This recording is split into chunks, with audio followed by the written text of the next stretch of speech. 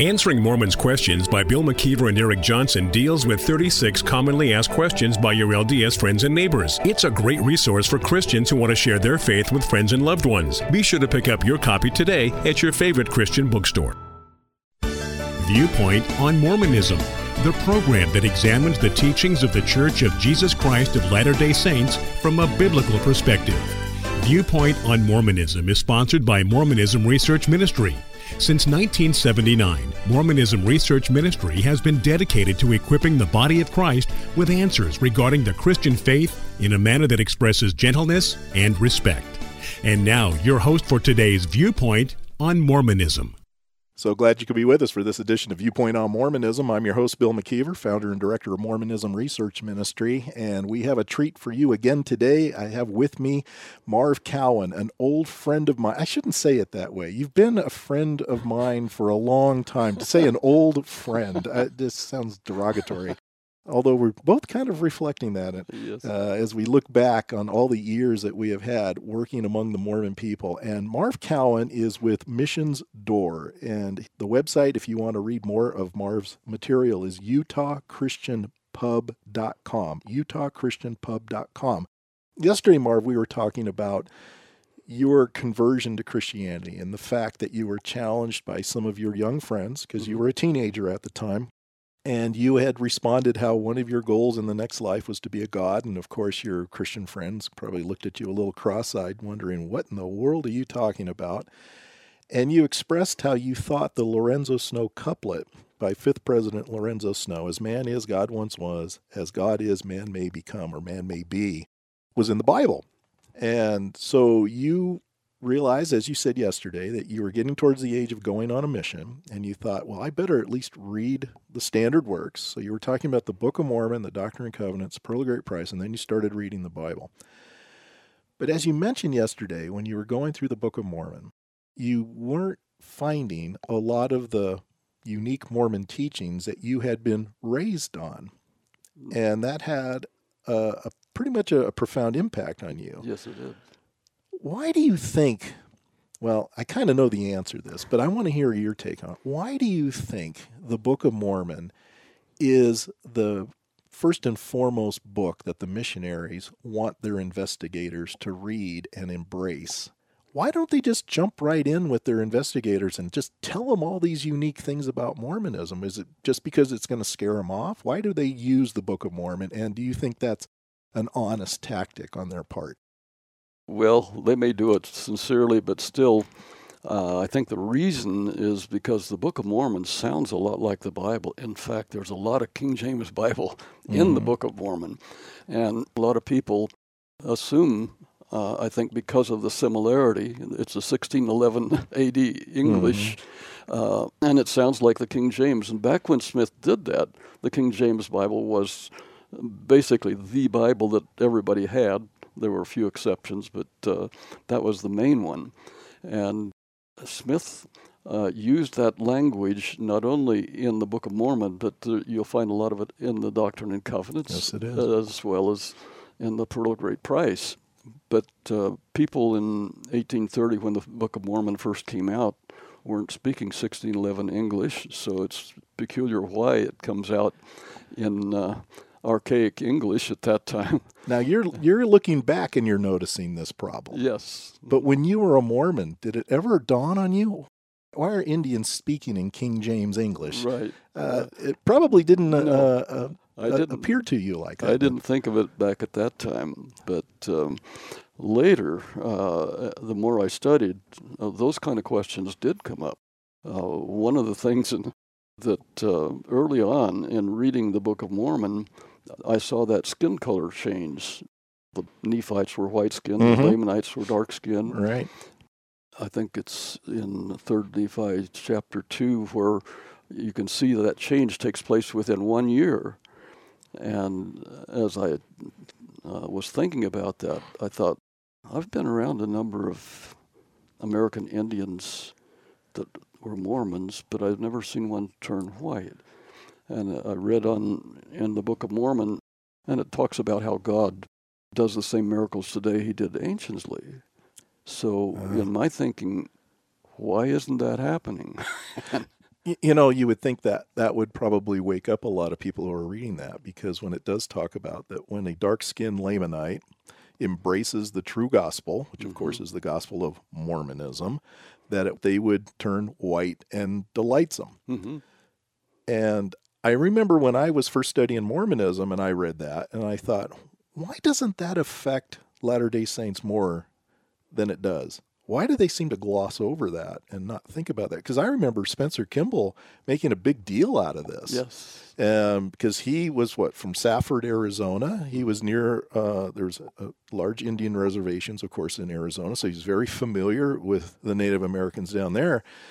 And he actually at one point gave an example of a young girl who had embraced Mormonism, and he said was turning shades lighter than her darker parents. And I remember reading that going, they are actually espousing this teaching. Now, that's not something you hear anymore, of course, and you probably wouldn't since 1978, when it comes to the seed of Cain, as they called those of African heritage, which, of course, the skin color issue is the same, but it's two different people groups. Right. And I notice that a lot of Christians sometimes don't understand that. You can't mix those. It's still showing some kind of spirituality dependent on your skin color, which, of course, is nonsensical. But that was a part of early Mormonism. Now, when the change is made in 1978. You've been out of Mormonism now for a long time. Yes. Mm-hmm. But you still probably knew of Mormons and knew at least the temperature here in Utah because you've been here for decades. What was the mindset when that happened in 1978, when the priesthood ban against those who were of African heritage all of a sudden were allowed to hold the priesthood? What was the climate? Do you remember back then in 78? Yes, I do. Okay. There were some that were very upset.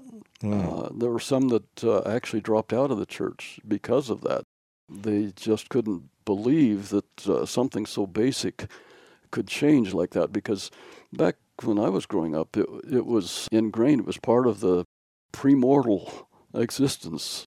These people with the dark skin were people that were undecided. They couldn't make up their minds, and they didn't want to follow Satan at that point. But this is talking about the war in heaven. Yes, is the context here, that they were known kind of like fence sitters. Yeah. Now, there's been a lot of controversy now because the Mormon Church acts like they don't know why anymore. Yeah. But you were taught that. Yes. Oh, yes. Back in 78, I think it was along about September or so, Chris Volakis, whom you, I think, know, he and I went down and talked with LeGrand Richards. Who was a Mormon apostle at the time. And asked him point blank, was that a revelation or was it an agreement among the apostles? And I was surprised. He said it was an agreement, which was interesting to me. Sounds like more of a corporate decision rather than a revelation. Yes. Yeah. I wonder if a lot of people would ever stop to think about that. Yeah. And the problem I think the Mormon Church has, and certainly you've recognized this, is they've written just about everything down. It's just a matter of knowing where to look. Yeah. And now with the age of digitizing past documents and stuff, it's so easy to go and find this information. And I've made the comment that when the Mormon Church started digitizing their material, that was a great day for me, because now I don't have to wade through page after page after page to find anything. I can just do keywords now and find these things almost instantly. It's changed research immensely for all of us. Oh, absolutely. Yeah. Now, it hasn't helped the Mormon Church, I don't think, in a lot of areas, because now the average member of the church can find out the same stuff that we've been finding out. And I know you've probably been accused of being an anti-Mormon. Oh, yes. And I don't know what we are now, since they're not supposed to use the word Mormon anymore, although I still find some are still accusing us of being that. How does that make you feel, Marv? Because I've always detested that title, because I'm not against Mormons at all. But what do you think about that? Yeah, I'm not either. I like Mormon people, or I wouldn't live here, but it's the doctrine that they're teaching and calling it Christianity that bothers me. If they want to call me an anti-Mormon because I point out some of the problems I see with those kind of claims, they can do it. But I've been, especially when I first started, I was cursed by the power of the priesthood so many times. after a year or two, I started saying, well, you better give me a double whammy because the last one didn't work. And Yeah.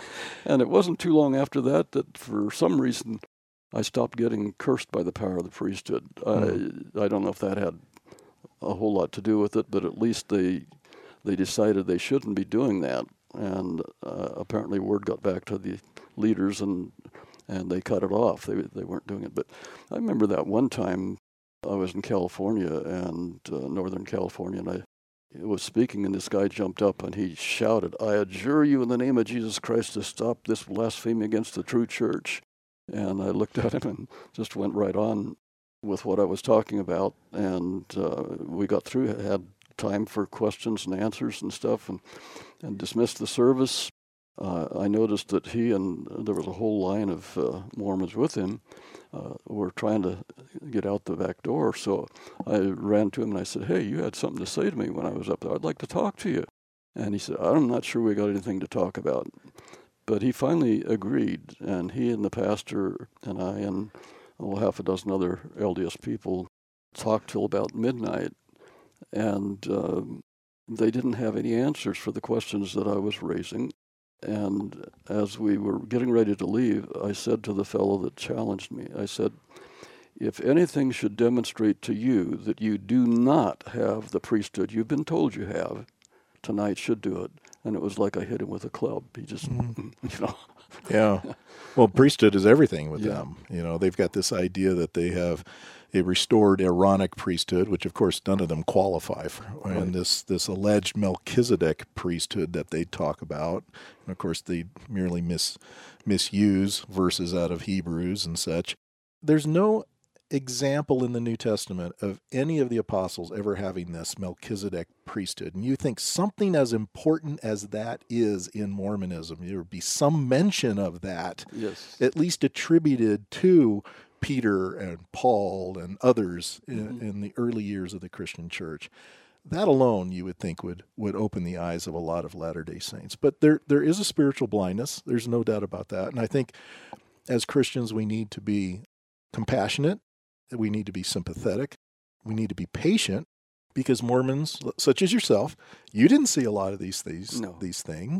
And it wasn't until you were challenged that you started looking into it, and the Holy Spirit graciously was opening your eyes to a lot of these truths, which eventually led you out of the Mormon church. We've been talking to Marv Cowan. He's with Missions Door, and if you want to check out the website that he's affiliated with, it's utahchristianpub.com, utahchristianpub.com. And yesterday, Marv, you said if somebody wanted to write you, they may have any questions they'd like to ask you, it's Pastor Marv 80, the number 80, Pastor Marv 80 at gmail.com. And tomorrow I want to continue talking about your conversion out of Mormonism and some of the struggles that you had going into Christianity. And so we've been talking with Marv Cowan, and again, he's with Missions Door, and that's his website is utahchristianpub.com.